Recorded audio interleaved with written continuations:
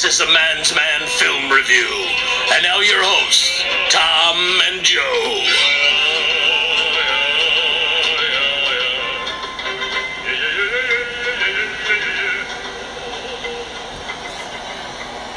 And we are back. Hello, everyone. Hello. This is Tom. This is Joe. Episode 3. The Revenge of the Podcast. Is it Return of the Jedi or Revenge of the Jedi? It was first Revenge of the Jedi. Yes. Right? I bet you wish you had that poster. You know what? We could have purchased it back in the day. That'd be worth my mom put it back. Worth thousands of dollars probably now. That was a beautiful poster too. Yes. Drew Struzan's lovely artwork and then that cool title. Yes. Well, we have an interesting movie today, and we also have a new top 5 and recently seen. We've seen Suicide Squad, so we're going to talk about that. Should we just jump right into that movie right away? Might as well. Okay, recently seen. We both saw Suicide Squad. Joe, what did you think of it? Jeez. It was a wannabe Avengers on a bad acid trip. Yeah, I mean, they tried to do the Avengers before, like, really establishing any of the characters. Right, and that's the problem with DC right now. Absolutely. They did it all wrong. Yeah. You know, they're trying to cash in on what Marvel's done, but Marvel basically did it the right way. Yeah, I mean, they introduced the characters slowly, yes. and DC wants the big money, and they just think they can throw a Justice League out there as fast as possible. I didn't hate the movie. I just was kind of like, if I had to give a review, I'd just say meh. M-E-H. Yeah. It's just like, you know, it wasn't the worst. It was way better than Batman vs. Superman because it wasn't 6 hours long. And it was fast-paced. Yeah. I'll give it that. It wasn't boring. It wasn't. It started off promising. Yeah. When they actually did the origin story for each separate character, that almost reminded me of Armageddon when all of the characters left the oil rig. Yeah. You know, and then they had to go regroup and find them all over the planet. That was kind of interesting. I enjoyed Deadshot's character. Diablo was pretty cool. Yep, I agree with that. The Witch was fantastic up until it became like Ghostbusters. Yeah, you know, I'm like, what the hell? As the villain, I'm like, it was so weak, too over the top. And you know, when you have like I guess the Avengers movies were a bit like that too, where there hasn't been really a huge bad guy that you really invested in, right? And they kind of screwed it up too with Avengers because Thanos and all that. You know, I mean, it's almost like a cash cow. They're just spreading the movies out. Ultron was horrible. Yeah, I did not get into that film at all. Yeah, I think the biggest problem you have is you've got this group of like incredible superheroes that are all huge personalities and they're very, you know, dangerous characters, and it's really hard to find a villain that's going to be able to compete with them because kind of like any one of these superheroes should be able to take down any villain, and now you got them all together, and they're supposed to be like, you know, Ultron is supposed to be tough enough to stop them. Right? Like, no. Yeah, and DC, I mean, they could have did it the right way. If you basically started off with standalone movies, and you could have basically started off with that Batman, Superman, but basically you just have a quick wall-up fight, and then set it up for the Justice League movie, where you have Doomsday coming, and now you have to join forces to beat this, you know. They rushed so much in that movie. It's amazing that movie is like 7 hours long and it feels rushed because, you know, they got to the Batman vs. Superman fight was pretty cool, but it was only like 8 minutes, and it's like, you know. Yeah, but throughout the movie you were wondering like, why is everybody fighting? Yeah. You know, I mean, it was just pointless. Yeah, but back to Suicide Squad, you know, the characters were, I don't know, everything was thrown in there so fast because DC's desperate to, you know, get everything going as fast as possible because they want to make the money that Marvel's making. And the Joker in this movie was in the movie for like 10 minutes. It's like, that's what everybody was talking about. Oh my God, the Joker, it's going to be really interesting. And, you know, I can't even say if it was good or bad because he was so inconsequential to the movie. It's like he was in a couple of scenes, and I swear he couldn't have been more than 15 minutes of the movie. Oh, yeah. And he didn't matter to the plot. No, he was just basically trying to get his girl. Yeah. So I'm like... But yeah. It just seemed a little cliche dropping him in because, the Joker has to be in it, you know? Well, yeah, because they said this was going to be the movie that was going to make up for Batman vs. Superman, and it did not do that. It's like, I have no real interest in seeing Justice League. I mean, I'll see it. I see all these movies. I've always been a Marvel person. I mean, I like the Batman movies. Right. And I'm not, like, against the DC movies. They just aren't as good. But Batman's the only one they do right. Yes. Well, yeah. Obviously. Yeah, I mean... Superman was cool back in the 50s. Well, I mean... You know what I mean? I like the Christopher Reeve Superman. That's that's maybe because I'm old now, and it's like... But Christopher Reeve just nailed that character. Yeah. And it's like... they make Superman 2 like brooding and all this in these movies, and it's like Superman's supposed to be like a good guy, a really good guy, and it's like he's so like he's got to have all these feelings now and all this stuff, and it's like it just doesn't fit. Well, they almost portray him like a Jesus figure. Yeah, way, exactly. And I mean, I understand that, but it's like if people like didn't like the old Christopher Reeve movies because he's such like a Boy Scout. I'm like, that's what I liked about it. It was it and was then cool. they almost destroyed it with Superman Returns. Yeah, absolutely. But no, I mean, Suicide Squad was super fun up until the point where you started going against the CGI freaks controlling the city. I mean, they really didn't explain it whatsoever. Yeah. I don't even know what the hell they were. It looked like they had a bunch of eyeballs or something going on. For a while in the movie, I kind of forgot what the point of it was, what they were doing. It didn't really, they're going on this mission, but I was never really sure what they were doing for a while. They were going on the mission to save the one lady. Yeah, and they're like... I don't know. I'm still confused by what was going on there. I mean, Will Smith was good. I mean, I have a love-hate relationship with Will Smith. Right. Like a lot of his movies, but a lot of times... He actually acted in this film, I thought he was good. I thought he did a good job. He did a decent job with Concussion and followed up with this, but I don't know. Yeah. It would have been a better story just doing a Deadshot movie. I can't disagree with you, yeah. I mean, the whole sequence with Batman, I mean, that was almost an homage to the 1989 Batman film. The alley sequence there where he comes down slowly with his cape spread out, that was pretty cool. I enjoyed that a lot. Then, of course, you have to throw in the daughter, so there's a conflict. Yeah, that's the other big problem I had with it. It's like, these guys, they're like the worst heroes ever. They're supposed to all be bad guys, and I get that. But they had to basically try and make every one of them, like, not so bad. Right. It's like, why did they have to have, like, a human side in that? Exactly. And I didn't like that. I mean, every one of them had, like, a reason for what they're doing, and it's like, no, can't they just be bad guys? Except for Diablo, though. I mean, he was sad, but he really knew he couldn't control what he was. Yeah, but he had a family, and they kind of gave him a human side. Well, a little bit, but I mean, he still torched them. I mean, yes, but he still loved his family. Well, yeah, he did. He did. So I mean, yeah, it was the same kind of thing where it's like he was bad, but they had to give him a human side. I'm like, why'd you have to do that? I have to ask, who is the Indian? I mean, I do not follow all the comic books. I don't either. But he like quickly comes in and like he's the first to go. I'm like, what was the point of that? Yeah, basically he was like the black guy of a horror movie. It's like we got to get him out of there right away. But yeah, I guess the Indian has replaced the black guy in this because Will Smith obviously can't die within 5 minutes of the movie. And then who's the samurai ninja chick? Katana, is that her? Yeah, I don't read the comics. Felt like a video game movie. It almost felt like Street Fighter meets up with DC. Yeah. Just, I don't know. I wasn't... It's like, I've got my friend here. She's going to watch my back. Yeah. And I'm like, okay. Yeah, it's like, okay, and where did you come from? They just appeared out of nowhere. It's like, okay, they're here now. I'm not ragging on this movie just because it's DC. Because like I said, I'll give every movie a chance. Right. But it just... They've really gotten off on the wrong foot. Man of Steel was a letdown in a lot of ways. It had some good stuff to it, but then Batman vs Superman was such a letdown. Oh, it was. I mean, especially with Man of Steel, it's like quit trying to recreate the origin story. We had an origin story. It's the best. Yeah, and Superman still goes down as one of my favorite superhero movies of all time. It's great. And Superman 2, if you ever watch the Donner cut, is it's not completed, but very, very good. Okay, see, I still have to check that out. It's kind of in pieces because they didn't have all of the scenes, but it's less comedy. He doesn't throw the symbol on somebody and it wraps. None of that's in there. And no, the three villains are not played for any laughs. Okay, good. Which is way better. Yeah. Yeah, you should definitely check that out sometime. I'll have to check that out. I remember the model sets in that movie were so horrible. Yeah. When they were blowing the buses over and there are all these little miniatures. Yes. Oh, that's classic. Yeah, I mean, I'm going to obviously see all the DC movies that come out from here on out, but I'm not really pumped about many of them. Right. And, this one I went into it with no expectations, and I wasn't expecting it to be good, so I didn't go in with overinflated, things. Sometimes you do that, because Batman vs Superman I was really pumped for and very let down.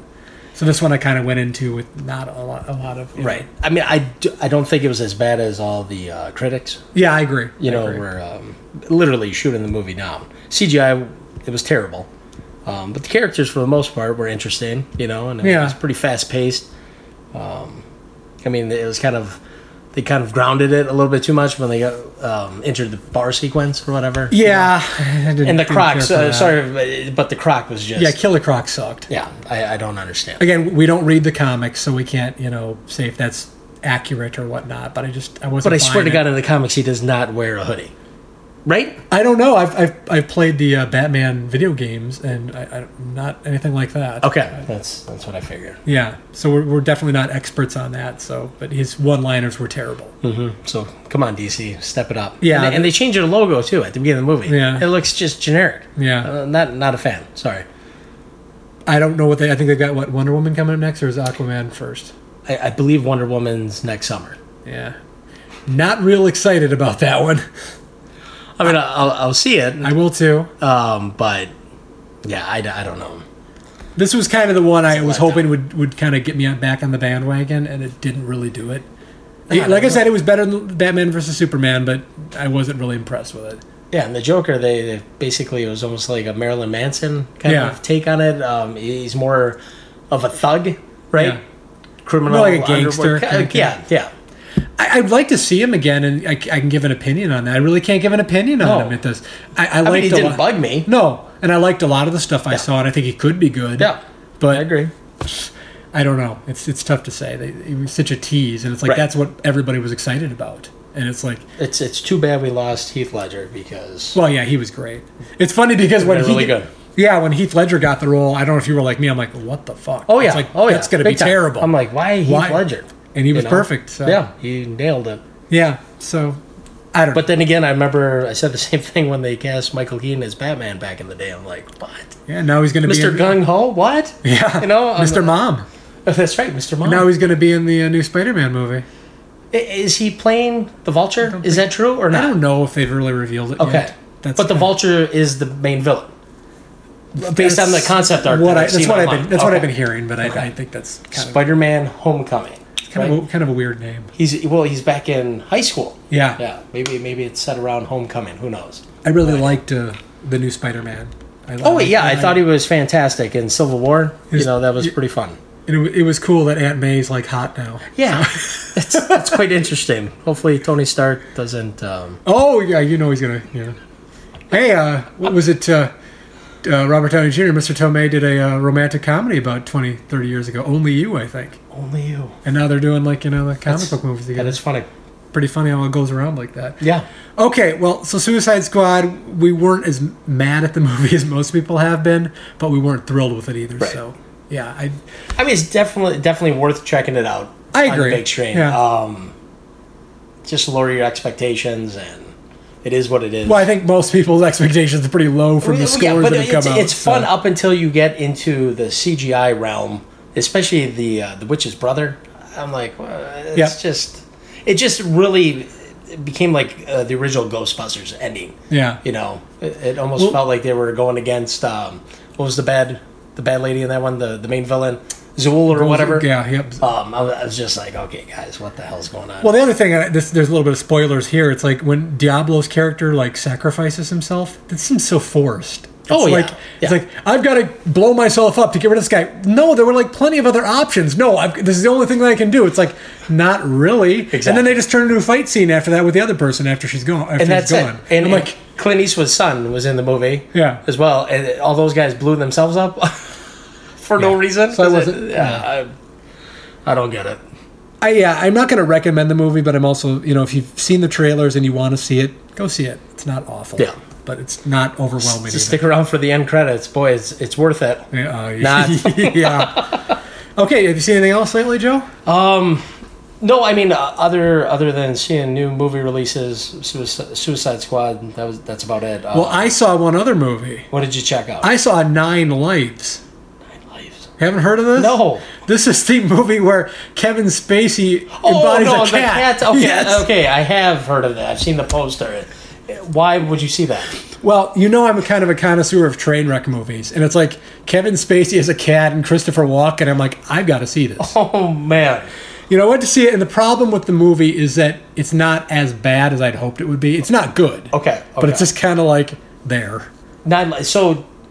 Explain the story. He's a wealthy businessman, and he is in a coma, and he gets put inside a cat. Gets put inside a cat. He embodies a cat. Okay. And being in the cat shows him that he needs to love his daughter more and be a better husband, of course. Of course. Okay. Yeah. Do you know who directed this movie? Who? Barry Sonnenfeld. Really? He's really gone down big time. Like, boy, and it's called Nine Lives. Nine Lives, yeah. What? Christopher Walken play another cat? He's basically no. He's like the pet shop owner. He basically plays the same role he played in that shitty Adam Sandler movie, Click. Click. Yeah, it's the same thing. Something smells like stale French fries. It's like the same thing. It's like basically when I was watching this, I'm like, who did like Kevin Spacey? Did Kevin Spacey have like he had like a option. He had to do a movie or something to finish a contract or something. And this was it. Because like, okay, I can be like in it for 10 minutes and then like talk the rest of the movie. Yeah. You know, Christopher Walken, I know why he does it because he'll do anything. Well, yeah, of course. I read an interview with him once and he said like, I rarely turn down scripts, and I'm like, no shit, Christopher. So Christopher Walken, if you're listening, we wrote a screenplay. Yes. So maybe he'll. As I said, I was like, well, do you think he'd do it? I'm like, why wouldn't he? This is better than half the movies he's done, and it's not very good. Shit, and we wrote a good character for him too. Yeah, we did. Yeah, Abraham. Indeed. That's awesome. Yes. Well, so Nine Lives, I certainly would not recommend. But if you saw the preview and that looked good to you, well, you're going to love it because it's That's great. Tailor-made for the kids, but it was not nearly as awful as I'd hoped it would be. I don't know if that sounds right, but Christopher Walken had some interesting lines in the movie. I hope. Anything funny? No, not really. Okay. No, and Kevin Spacey was sleepwalking through it. Yeah, it's the kind of thing. It's like it's so far beneath them that I probably will pass on that. And one. Jennifer Garner played the wife in it too. Of course she did. Yeah, of course. That's all she does now. My wife pulled me out of the house to go see that Miracle in Heaven movie, and then she just sat there and cried the entire time. Really? Like, why do you like going to see these movies? I almost cried the entire time watching Nine Lives, seeing Kevin Spacey and Christopher Walken after. I was like, these guys are so much better than this. Ugh. It's like, wasn't Steve Guttenberg available? I mean, he's perfect for that. Steve Guttenberg, good lord, that's awesome. This guy needs a comeback. He does. Well, that's all we've recently seen. I don't know. I've just been watching Stranger Things on Netflix, which you still have to check out. I'm desperate to watch it. I'm so excited. I will not ruin it for you. Just dive in, and literally, it's like opening a can to the 80s. It's fantastic. I'm very pumped to watch it, so I will get to it. One of these podcasts, I'm going to have watched all of them, I promise. That's one show that when the title sequence comes on, I can watch that sequence alone like 3 times in a row and then get into the episode. It's all right. Awesome show. That's a good sales pitch right there. Yep. Very nice. Well, shall we move on to the top 5? Top 5, yes. Yes, sir. Okay, our top 5 was suggested by a friend of the show, Dan. It was basically the top 5 movies you only need to see once. And this isn't... We didn't take it as the top 5 movies that were so awful you never need to see them again. We wanted it to be basically 5 good movies that you never need to see again. You watch it once and you said, I'm done, don't need to see it again. Right. Doesn't mean you hated the movie, just that you don't want to go through it again. Yep. All right, Joe, what do you have for number 5 on your list? Number 5 is Schindler's List. All right. That is it's a beautiful movie. Yes. The acting in that is fantastic. But you have to be in the mood to watch that movie again if you're going to watch it again. Yeah. There's a powerful sequence in the movie where they follow that little girl with the red coat. I think that was the only color in the movie. Yes. And then eventually you find that red coat in the big pile of dead bodies, and it strikes you. It's like, damn it. You know, like I said, it's a powerful movie, but it's depressing. Well, yes. You cannot. There's some depressing movies you can watch, over and over again, I think, but that's definitely one that's a tough watch. I mean, everybody needs to watch a movie at least once. It's just, it's not the one like you want to start a fire, pop some corn and hey, we're gonna watch Schindler's List tonight. Yeah. But speaking of which, they need to release have you heard the Jerry Lewis movie? The Day the Clown Cried. They're rumored to actually release this. He filmed the movie in the 70s and directed this. He's in a concentration camp and he's like a German clown. Okay. And basically he has to lead all of the people to to be killed in a Holocaust concentration camp. And it's supposed to be kind of a comedy thing too. I'm not really called sure. The Day the Clown. The Day the Clown Cried. Cried. Okay. It's been basically he made the movie and said I'm never going to release this. Okay. But now Jerry Lewis has said when he dies, it's going to get released. Okay. So it's in the vaults. Interesting. You should look it up. It's quite a crazy story. I will have to check There's it out. basic. Is this your 5? Top 5? No. I've never seen it. I've never seen it. You can't see it. Okay. It's never been released. Actually, a few people have seen it. He showed it to them, and I think Harry Shearer's seen it. If you know who that is, but yeah, it's basically. it's gotten like a legendary proportions. Howard Stern's talked about it a bunch too. Really? Because everybody wants to see it. What was the one that Jerry Lewis did with Robert De Niro? Was that King of Comedy back in the day? Yes. Yeah, that's definitely better than that one, even though I haven't seen it, but yeah. So we'll see. That's not in my top 5, obviously, because I haven't seen it. My number 5 would be Saving Private Ryan, which is a fantastic movie, but again, one that I didn't really need to see more than the one time. I mean, it's another Spielberg film. It's great, but yeah, I mean, overall, once was enough for me. War movies, some of them I've watched multiple times, but that's one that for some reason I saw it. I liked it, but I just didn't really have any reason to revisit it. So that's my number 5. I mean, if it was on TV and, somebody forced me to watch it, I wouldn't probably hate it, but I have no desire to revisit. It's not something I'm going to buy or set out to watch again. So that's my number 5. I agree with you 100%. Yeah? Gotta love dogs. Yes. That's awesome. That's our third member of our crew here. We know. Yes. The barking Bailey. Yes. That's Bailey. All right, what's your number 4, Joe? Number 4 is Passion of the Christ. Oh, good choice. It is a great movie, well done, but trust me, you do not need to watch that over and over again. Yeah, I didn't even think to put that in. I should have. That's a good one too. That would have been on my top 5 if I thought about it. Yeah, I agree. I saw it in theater too, and it was really good and really emotional. And yeah, it was well done. I mean, Mel Gibson's a hell of a director. But it's a tough watch. It is. Definitely, again, everybody should see it, but yeah. Yep, that one I'm going to revisit anytime soon. I agree with that. My number 4 is Forrest Gump. Good choice. Forrest Gump just never really worked for me. It was, it was entertaining. I'm glad I watched it. I'm not mad that I watched it, but it's like, I just didn't get into it like everybody else did. People were like weeping at this movie, and I'm like, really? It's very commercial, but that movie goes to show masses are asses.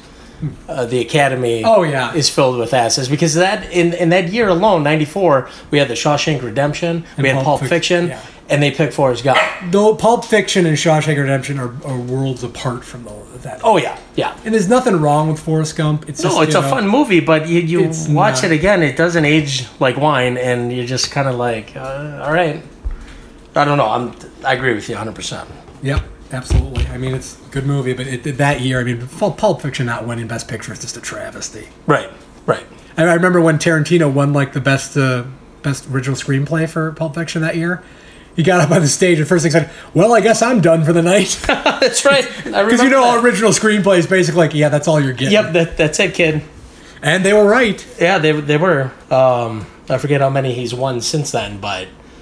Yeah. Well, he's never really even up for director anymore, is he? He's always getting like. I think that was the only year, right? He was up for director, so I think he's joked about it that someday they'll have an award with his name. Tarantino's he's gonna get the Lifetime Achievement sometime. Probably.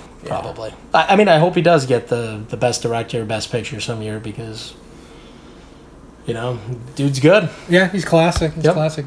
Absolutely. All right, what you got for number 3, Joe? Titanic. Yes.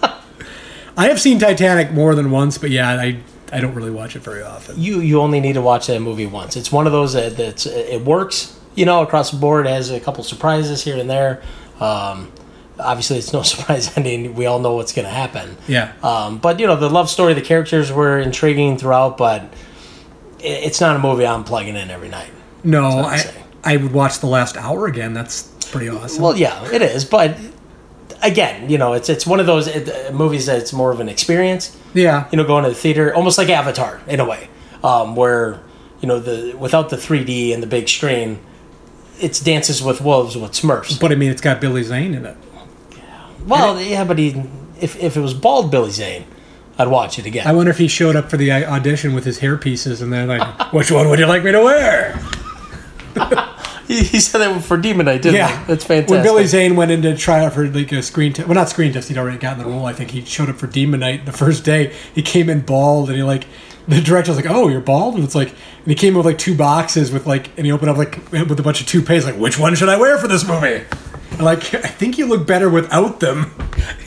And he's been like bald. Go with and bald. Yeah. Yeah, and he works in... Yeah, he looks good like that. I used to work at the airport in Madison for Avis, and just something told me to look up, and sure as shit, there's Billy Zane walking with his hot girlfriend, or wife at the time. I don't know if they were married or not, but I just yelled out, Billy, and he came up, and we talked for a few, and then he actually signed, I think The Phantom was out at the time. Yeah. So I have like this weird envelope with The Phantom cover art on it, and it just says, to Joe, God bless. Or Godspeed, that was it, Godspeed. Did you slam Evil? No. I tried watching The Phantom again on Netflix, and boy, is that a shitty movie. It is not a good movie. And anybody wearing tight purple spandex, not cool, man. Just How let me Did fall This off the Get Made bridge. podcast just did The Phantom like the other week, and it was pretty phenomenal. There's a lot of good stuff in there. But I was excited about that movie because like it's Billy Zane's big movie, and boy, that really tanked. Yeah, big time. What's your third pick? My number 3 is one we just talked about, Batman vs. Superman. I don't think I'm ever going to revisit it. You don't need to. I mean, basically they've got the new director's cut, like, it's got 30 minutes of extra footage, it makes it better.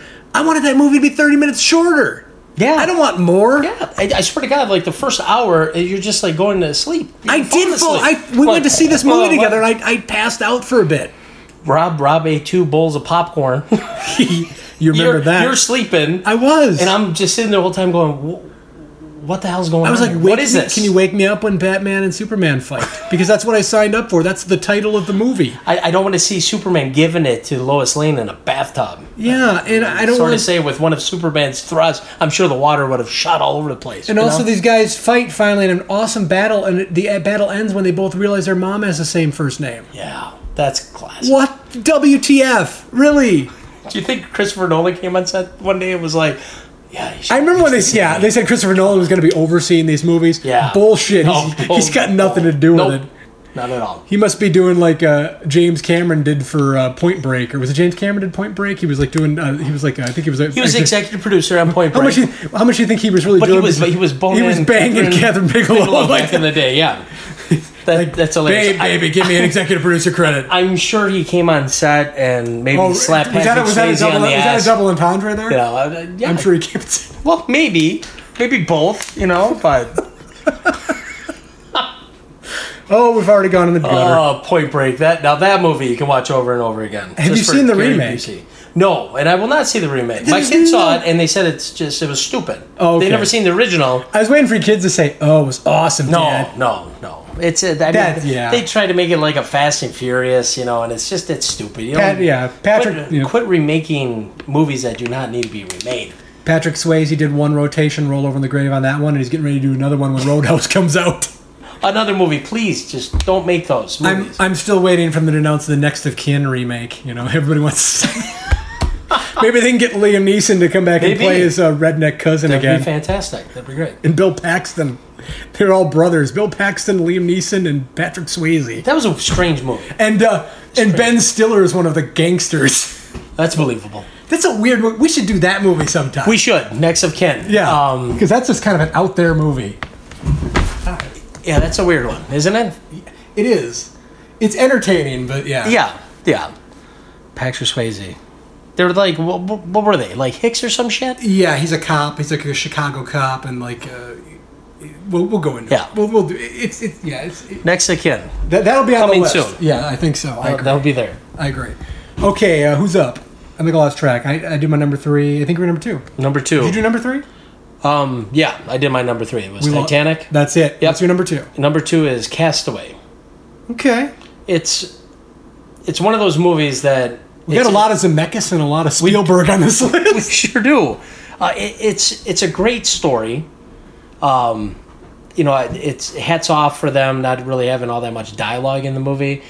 Just kind of like Robert Redford's film when he's stuck on the sailboat. All Is Lost. Yeah, great movie, but you only need to watch it once. Absolutely. Didn't like the ending of that either. No. It would have been better if he just drowned. Yeah. Because why not? This movie here is just, it's a great story. I remember seeing it in opening weekend. I'm sitting in the theater, and that was it. Don't need to watch it again. Yeah, I don't think I've seen it since the theater.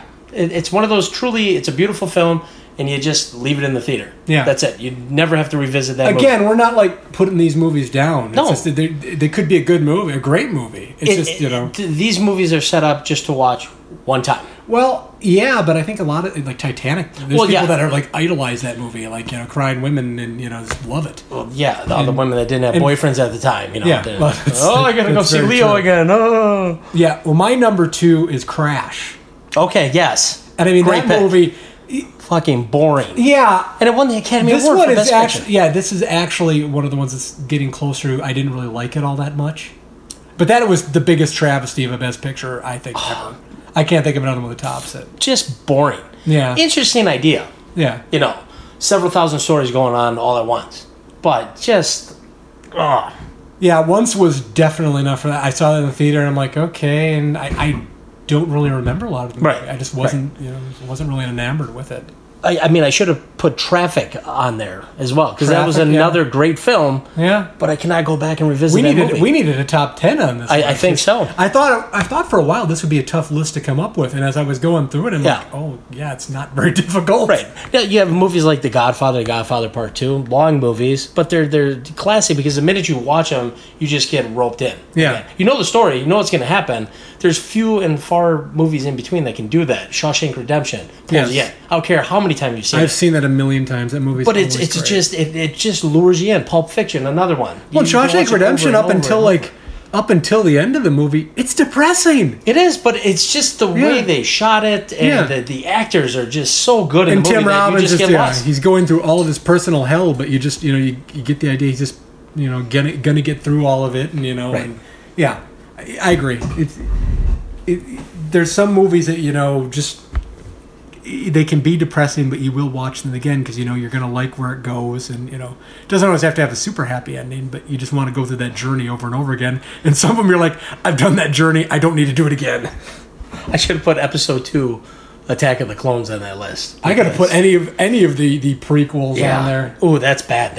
I'm serious. If you guys go back and revisit the prequels, they do not hold up well at all. But the romantic scenes are incredible. No, they're The dialogue is I mean, the so Phantom awesome. Menace. The only thing, hats off to the Phantom I Menace love because it's they like still this have practical sand. effects. Yes. You know what I mean?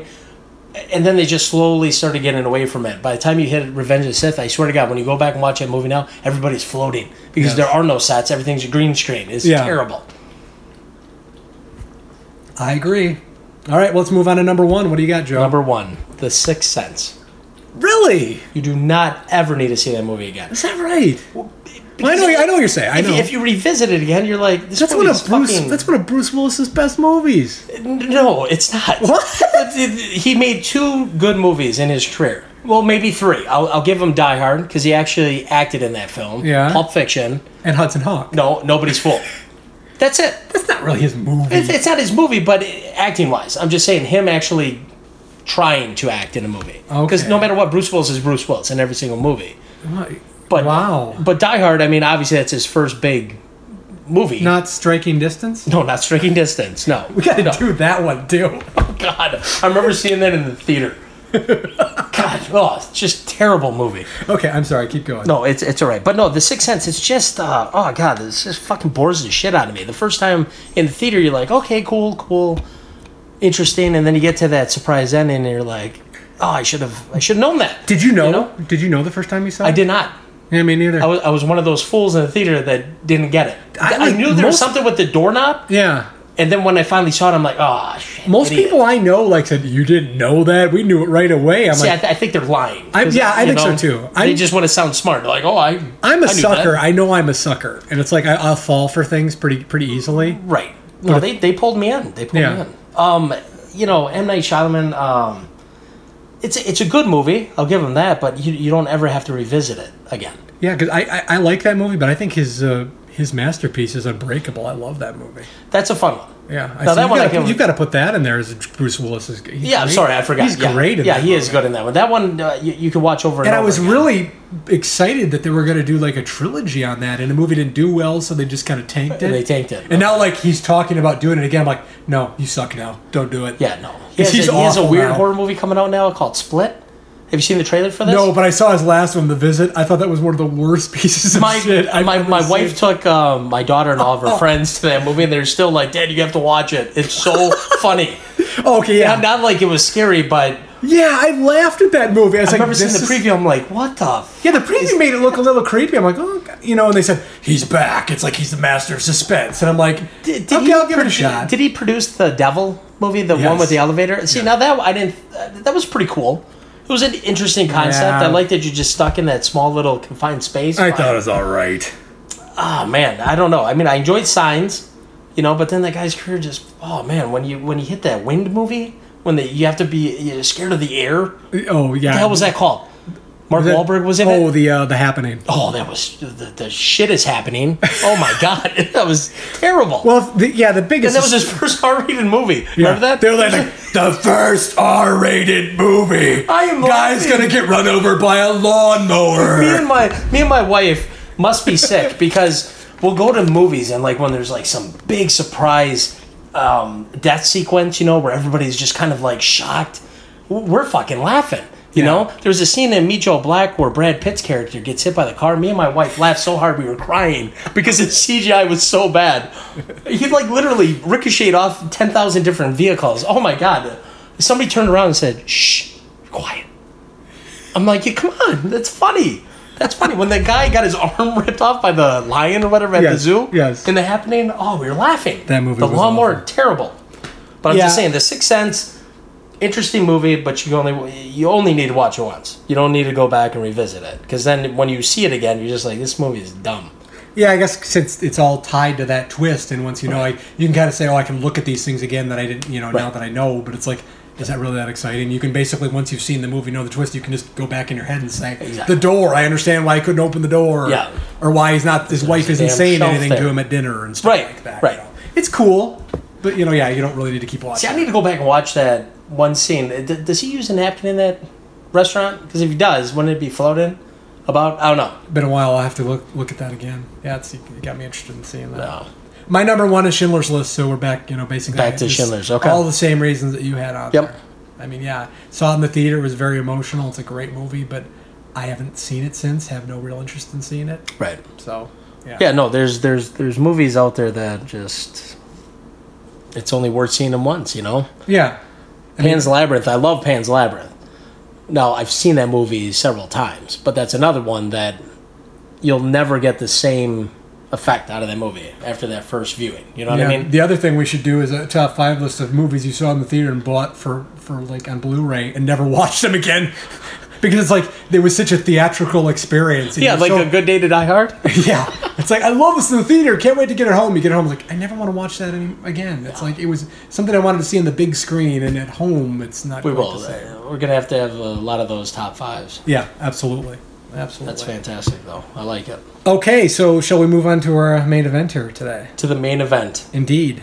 It's time for Charles Bronson to make his first appearance on the Man's Man Film Review. With his 1983 hit, 10 to Midnight. Well, hit's probably pushing it, but yeah. It's a very I'm being kind. Very interesting movie.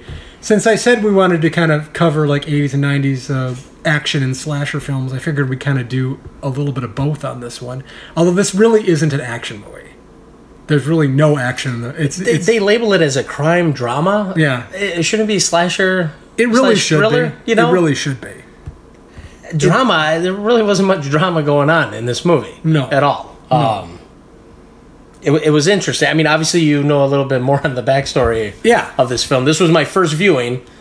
Tom just picks movies out of thin air. I don't know where you find these movies. Because I'm a weird ass. No, but it's fantastic. Like I said, when you had me over that one time, we watched High Tension. You're like, hey man, have you heard of High Tension? I'm like, no. And then you put it in, I'm like, what in the fuck is this? Do you remember the Untold Story? I showed you that one. That was the Chinese one where the guy's like cooking people up and feeding them. Yeah, what in the fuck? Yes. Yeah, that's what I'm saying, And what's worse about that is you brought your wife over and it was like, I feel weird because it's got some really, really bad stuff in it. Yeah. I'm like, your wife's never going to let you hang out with me anymore because you're going to become some kind of sick deviant. But No, it's cool, Okay, well, we played the trailer last time, and the trailer is like 14 minutes long and gives the entire movie away, so I basically thought we'd just play a radio trailer. It's a little shortened version of it before we start the movie, so here's your little sneak preview.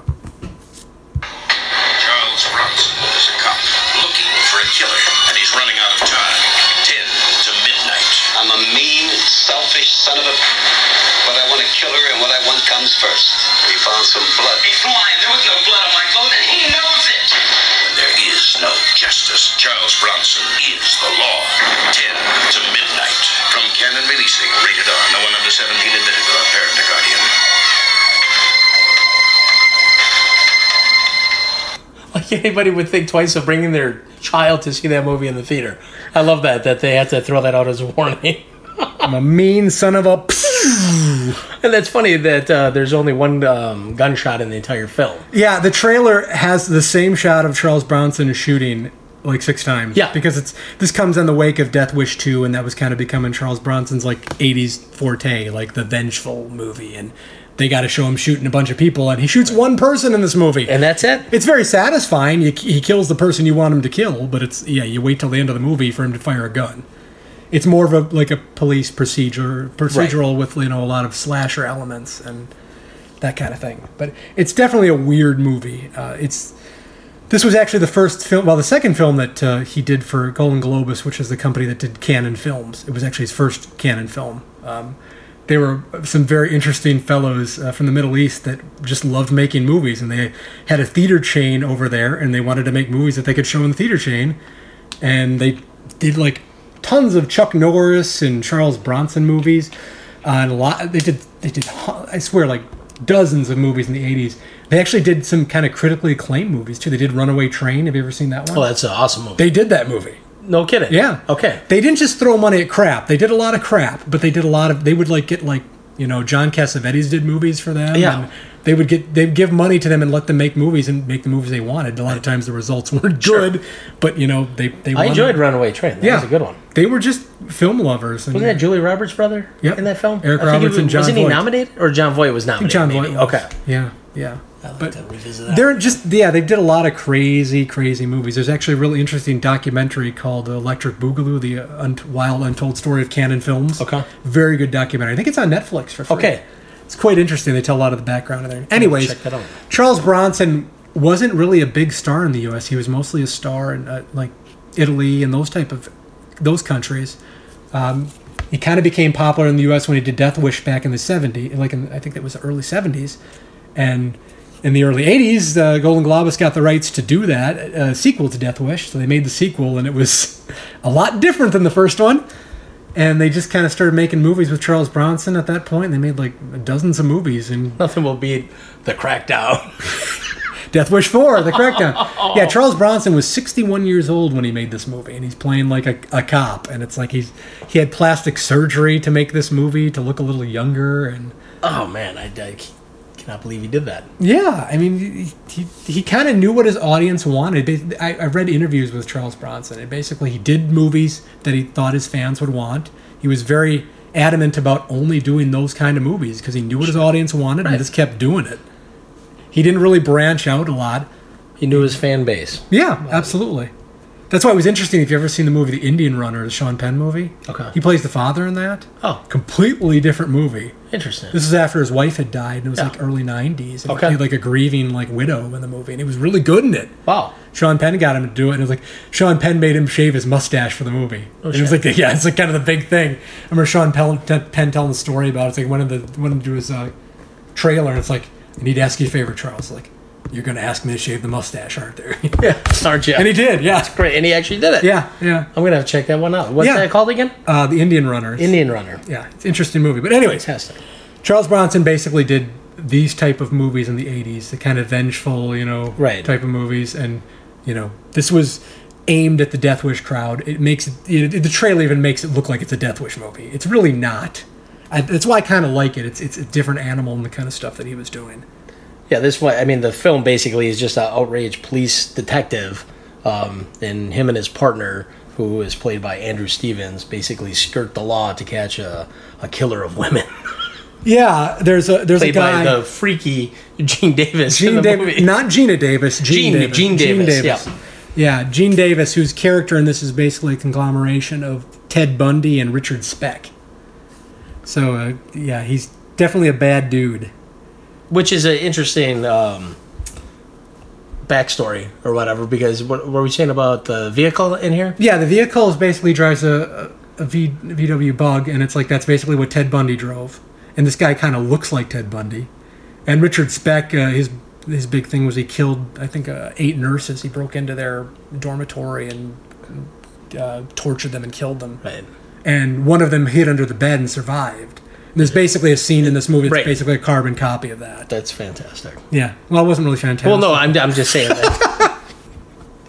It's just fantastic knowing that they based that off of a true event. Yeah. So this pretty movie basically was announced at the Cannes Film Festival. I'm not sure if it was 82 or 81, probably 82. It was after Charles Bronson did Death Wish 2. And it was basically announced as 10 to Midnight. They had no script, but they had Charles Bronson attached to star on it. They had nothing. They just basically went to the Cannes Film Festival and said, oh, it's going to be Charles Bronson. It's going to be great suspense, great action, great vengeance. And they had no script. And they sold the movie in markets. That's what kind of the Canon films did. They'd sell these movies before they really had anything. They just had somebody attached to it or an idea. And this one, they really didn't have an idea. They had a cool title, they thought. So basically, they got it pre-sale, and they went back to the U.S. and like, okay, we got this sold. What are we going to do? We need a script. We've got a title and a star, but we don't have anything else. Right. So they found a script. I think it was called Bloody Sunday, I think. And they basically used that as 10 to Midnight. So, Joe, why would you think this movie was called 10 to Midnight? I have no clue. There is no reason. It has nothing to do with anything in the movie. I was trying to look in the movie even for a clock that had 10 to midnight. If you look at the poster, nothing. if you look at the poster, it's got the killer on there with his hand as the clock, like a 10 to with the midnight. knife, you know. But at least looking at the cover art, at first I was like, wait a minute, he's always naked when he's killing his victims. But actually, when he was waiting in the vehicle, he had that goofy hat on. Yeah, and when he was doing the prank calls. Right. Yeah, so basically 10 to Midnight, nothing to do with the movie. I guess maybe the climactic, the end of the movie could have been at that time, but you never know. No. Because basically the tagline's a cop, a killer, a deadline. There is a cop, there is a killer, but the deadline really wasn't in there. Right. I think basically they were trying to make this seem like Dirty Harry. I guess. Well, when they were selling it, because you think Probably, it's like the Scorpio yeah. killer, he's got a deadline and stuff like that. Right. And I felt a lot of similarities between the Dirty Harry and this movie. Right. A lot. Yeah, I'll give you that. Obviously, this is a low rent version of that. It is. It feels like you're watching a television movie.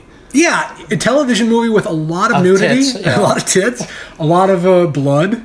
I have to say, I laughed out loud when his partner opens up the door and those two are going at it.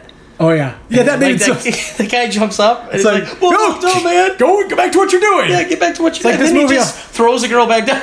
There is a lot of gratuitous nudity in this movie.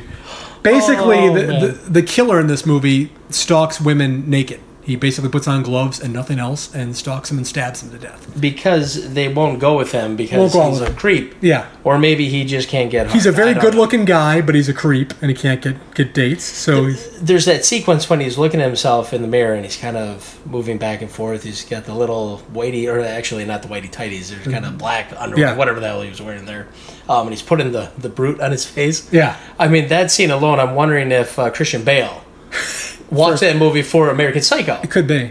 Because it's just, I don't know. They almost have like the same look and tone and what have you. Yeah. I mean, Joe has said he didn't really find his performance very convincing. I thought he was creepy as hell in it. I think he's very creepy, but what I was trying to get at is he should have had a balance that in the real world, hey, I'm going to be Mr. Cool, Mr. Smooth, Yeah. Not a fucking freak 24/7 because he's the only serial killer I know that almost went up for a murder and he didn't get fired from his job. They still allowed him to come back. I didn't get that. Yeah, but I'm gonna report you to management. He got released. They threw the case out of court. But in real life, dude, that doesn't happen. Yeah, but Joe, the cop admitted he planted evidence. It's like you're not going to lose your job if that. What are you going to say? I guess I don't know. I know what you're saying, but it was just funny that they're all he walks in the office. All these women are scared out of their minds. Yeah, and they still allow this guy to work with a bunch of women. I thought that made sense to me because it's like he was exonerated from that, and that was the only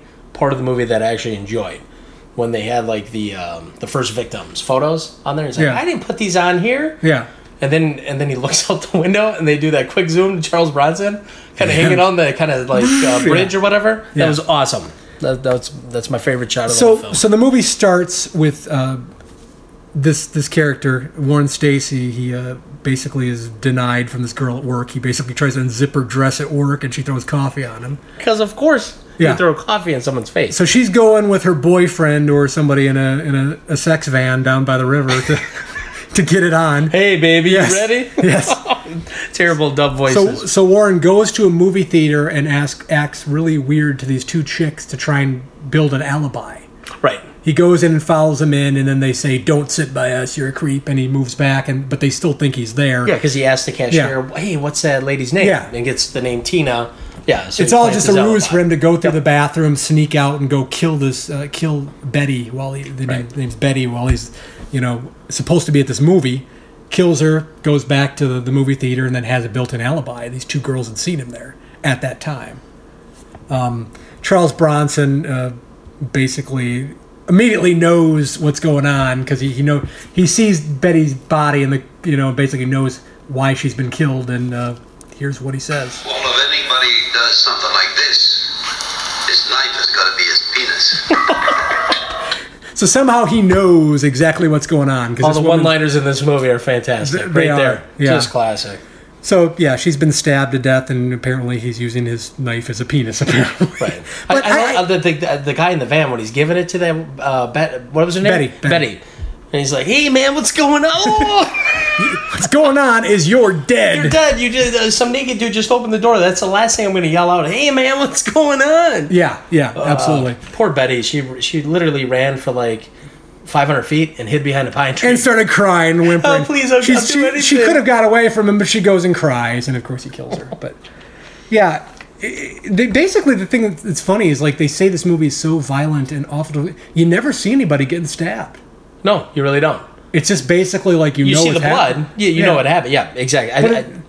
Roger Ebert hated this movie. He gave it 0 stars. And, yeah, he just could not stand this movie. He said it's like a scummy little sewer of a movie.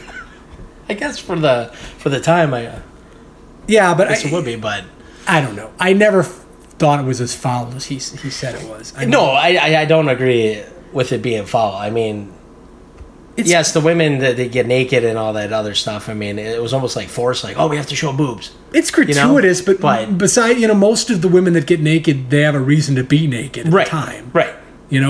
So it's like, yeah, it is. They're not just taking their stuff off, except for the hooker he picks up. Yeah, but she's a hooker, so you're expected.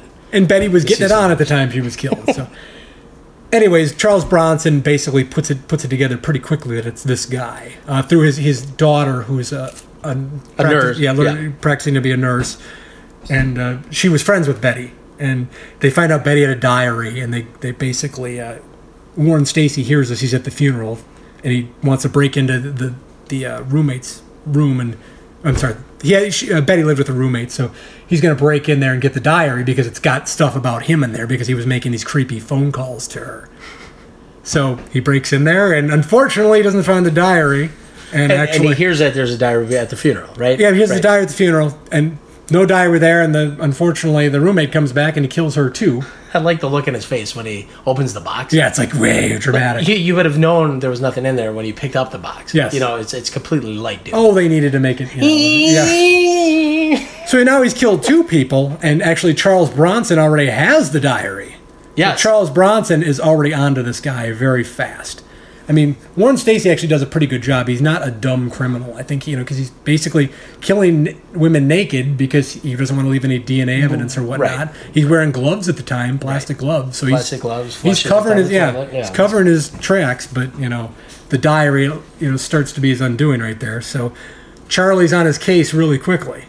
And they kind of confront him at his apartment, where Charlie goes and asks to use the bathroom so he can go check out what's going on in there, and he finds some porn magazines on his toilet, which Joe and I were kind of curious because it looks like they might be men on the I'm pretty sure that was a man. Yeah. And there's nothing wrong with that, but I'm just not sure what they were trying to say. No, and it was like just a quick shot of it. Yeah. I mean, if he was gay and he wanted to strike back at women, but none of that's ever mentioned in the movie. Know. It seems like he's totally straight. He just doesn't know. Then he pulls out the. Well, we're not there yet. That's a big. We gotta save that one. Yeah. But literally, they cracked the case within his apartment. Yeah, they find out he's fluent in Spanish. Well, Charlie knows right away when he gets the diary. It's basically 20 minutes in the movie. He knows that's the guy, and it's just basically becoming to prove it. But the problem is he's so smart that he's difficult to pin down, and Charles has to go outside of the law. Right. Because there's no physical evidence, so Charlie ends up taking some blood and actually Betty's blood and actually put it on his clothes. The jacket. Yeah. So they end up framing him and bringing him in because but it's, obviously the killer knows that he's being framed because he didn't make any mistakes, so it becomes kind of a bit of a cat and mouse thing. But anyways, I forgot there's an incredible scene where Betty's revealed to be dead at work, and the boss there has a dramatic response to her finding out that the phone call that Betty's dead. Overacting galore. Good lord. Who is this? What are you saying? Oh no! Oh no! Oh my God, no! Yeah, Betty's dead. Sorry to say it.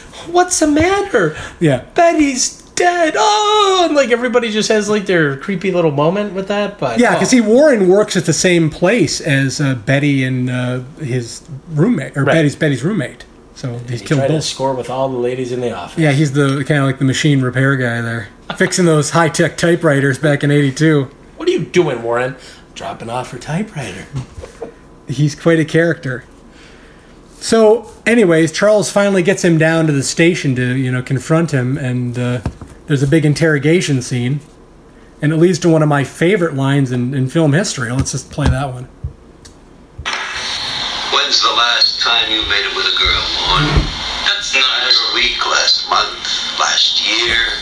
I refuse to answer. Never. You never made it with a girl because girls won't have anything to do with you, but you get back at them, don't you? Betty and Karen and God knows how many more. I won't listen to your filth. I won't listen to this, Warren. Warren, do you recognize this? Leo, what's that, Warren? You ever see one of these before? What's it used for? What's the matter? Cat got your tongue? It's for jacking off, isn't it? Oh, yes. So I'm not really sure what... Joe, you might be better. Joe, what exactly was that thing that was... What, the little toy that he finds? Yes. I don't know, electronic pocket pussy or something? I have no idea what the hell that was. It was like a power drill. I don't know. I just thought it was odd that was Charles Bronson's big, thing there to catch this guy that he likes to masturbate. I'm like, really? You're going to bring a guy in for that? I don't know if back in '83 that was considered that bad, but yeah. So that's one of his big confrontations there. But yeah, so basically Charles Bronson plants the blood on the guy, and they take him to prison, and there's another great scene on that when he finally confronts him, because Warren Stacy's lawyer is played by Jeffrey Lewis, who's really good in this movie, I thought. This movie's got a really good cast for a low-budget film. It's got Jeffrey Lewis, it's got Wilford Brimley, Quaker Oats, so it's got a bunch of people in it. But here's a scene where actually, basically, Charles Bronson comes in there while he's with his attorney and reveals that they're going to arrest him, that they've got him for murder now, because they planted the blood on there. We found some blood on your client's clothing. We're going to rebook a murder one. What? See you at the arraignment. Dirty shit! He's lying. There was no blood on my clothing. He knows it. You dirty shit! He's lying. He's lying. He's lying.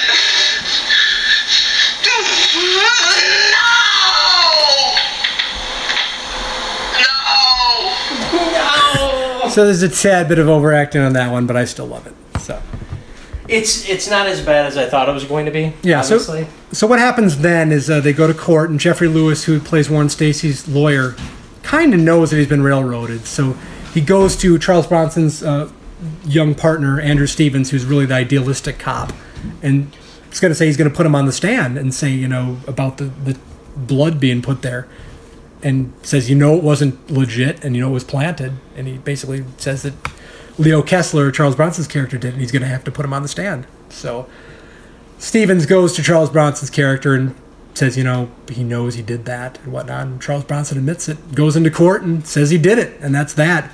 Warren Stacy gets released from prison. It was good to see Jeffrey Lewis. Yeah, he was really good. He's really good in this movie. I mean, he's not really in it for a good. long time, but he's really solid. But obviously at that point, Warren Stacy's got a vendetta to go after Charles Bronson, and more he's going after his daughter, who's, like I said, the nurse, He basically starts stalking her and making obscene phone calls to her. Maybe we'll play one of those. We've got 2 of them, but I think one's probably enough. Is this my favorite one? Which one is that? The one where he's calling... Oh, let's see. This is Talking like the Mexican? I think he did that in both of them. Hello? Hi, baby. What's doing? How you been? Oh, it's you again. How about we get together, huh? What you say? Well, I don't usually go out with, strangers. What'd you say your name was? Call me Pedro. That means Peter. I got the biggest one you ever seen. Well, that's, nice to know. What'd you have in mind, Pedro? I take you to a motel. Vote for Pedro. We do it every way there is. How you like it? Up, down, front, back. Whatever suits you, amigo. Where should I meet you? What you say? Well, tell me what hotel and I'll meet you there. Like hell you will. Don't fool with me, bitch.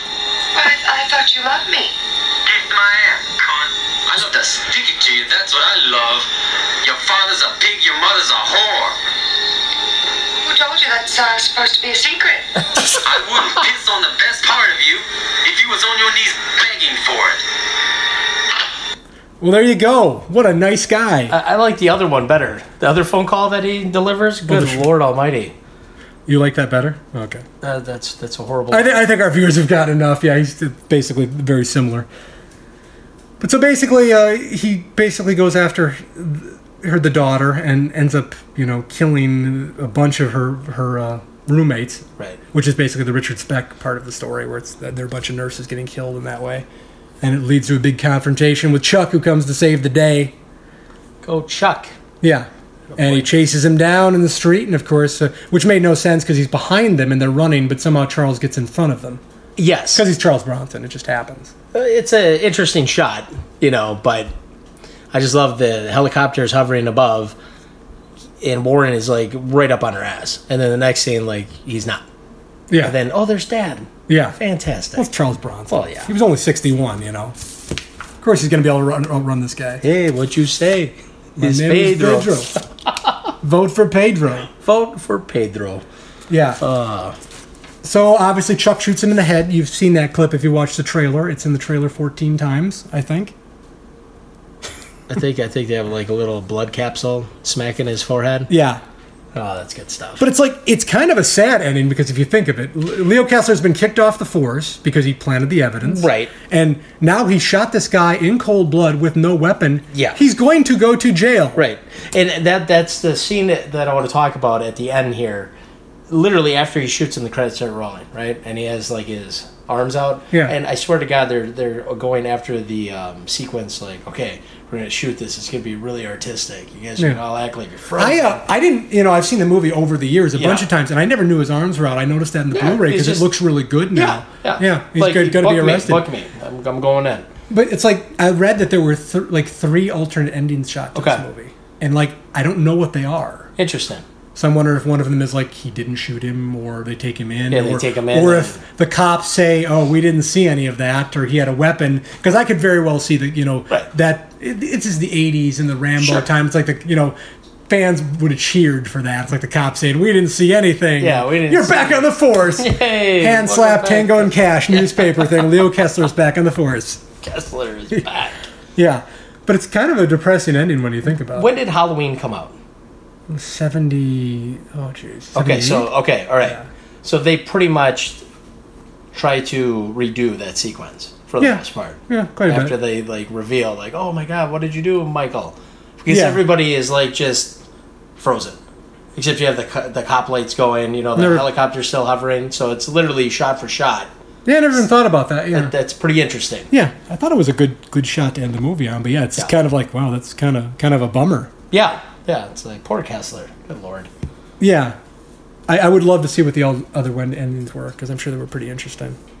This for me would be one of those movies on my list that you can watch once and never watch again. I've seen it way too many times, which is pretty sad. But yeah, I find it very entertaining. So there's just times I want to watch a down and dirty, Charlie Bronson movie. And this is the one for you. Yeah, I mean, It's definitely easier to watch than some of his Death Wish movies because there's no rape in it and stuff. There is women getting stalked and killed, but it's not gratuitous besides for the boobs hanging out and stuff. But yeah, there's nothing like that. And I think it's got a pretty good story overall. Yeah. And, you know, some decent actors in there. Yeah, it's got a really good cast for, you know, like I said, a low budget film like this. Yeah, the lady that played Charles Bronson's daughter in the movie, the whole time watching, I'm like, where is this lady from? And Leviathan and then Beverly Hills Cop as well. Yeah, that's it. Lisa Eilbacher, she never really did much. No, and it was awesome to see Jeffrey Lewis, of course, Double Impact, Devil's Rejects, Tango and Cash. And Salem's Lot. He's been in a lot. He's been creeped me out when I was a kid in Salem's Lot. Yeah. When he turned into a vampire, that still scares the shit. Well, he's been in a lot of creepy looking vampires. He's mostly known for the Clint Eastwood movies. Oh yeah, yep. Done a ton of Clint Eastwood. Every Which Way. Yeah, absolutely. Good actor. Yeah, no, it was cool. Wilford Brimley really didn't have much going on in the film. Yeah, he was just kind of... I'm like, okay, there it's crazy, and this was probably right after he did The Thing, my favorite film, so... Very true. Doing a lot of stuff I liked back then. I'm a big fan of Mr. Quaker Oats. It's too bad he got the diabetes. Feel bad for him. But sure, eat your goddamn Quaker Oats. Yeah. That's my Wilford Brimley. Yes. And check your blood sugar, kids. Indeed. Well, let's shoot down the rankings on this, Joe. What are you going to give this film out of 5 stars? I'm giving it Bruce Willis singing a number 2. Okay, are you? Well, let's get a little. Oh, Bruce! Go, Bruce!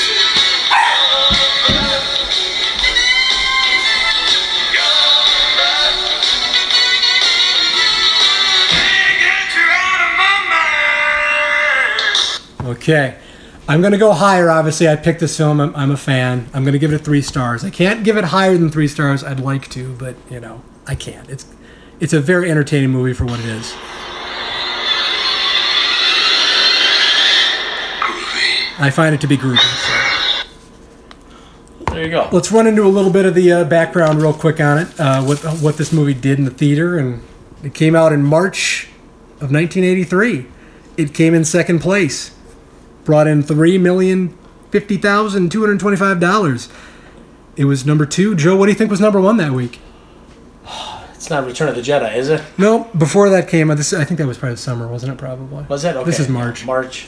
Number 1 film is Tootsie. Tootsie, yes, another movie you only need to watch once. And number 3 is Gandhi.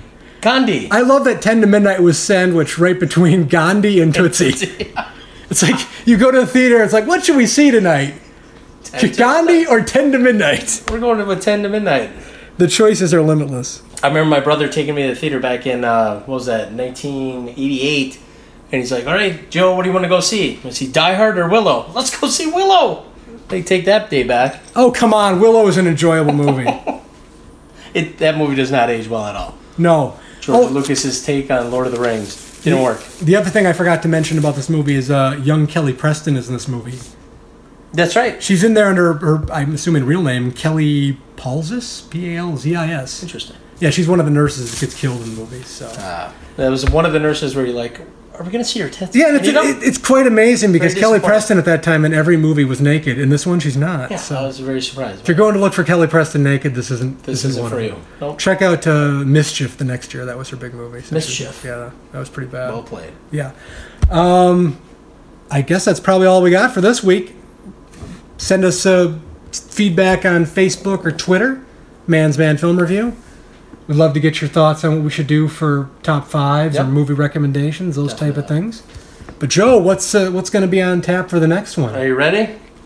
Little drum roll. Should we play the trailer and let that reveal it? Let's do it. All right, here's the trailer for our next film.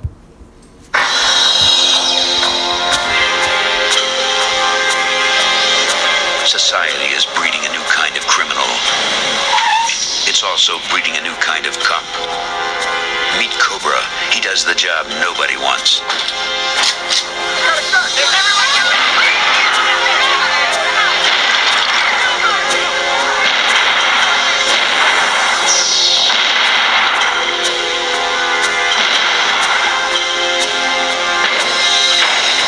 Did you use unnecessary deadly force?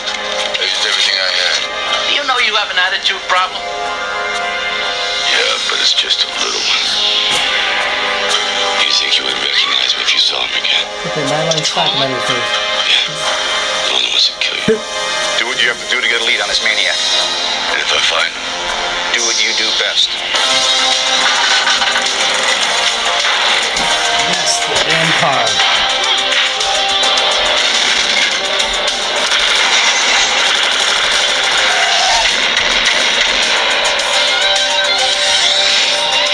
Stallone is Cobra,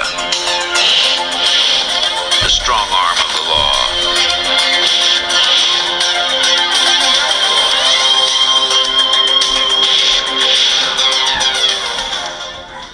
All right, so that's going to be our next film. We're looking forward to that one. It's a Stallone classic, 85, Cobra. Yep, definitely Cobra. George P. Cosmatos.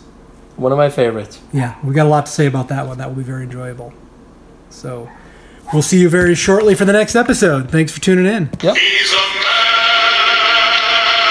good and don't be stupid out there, kids.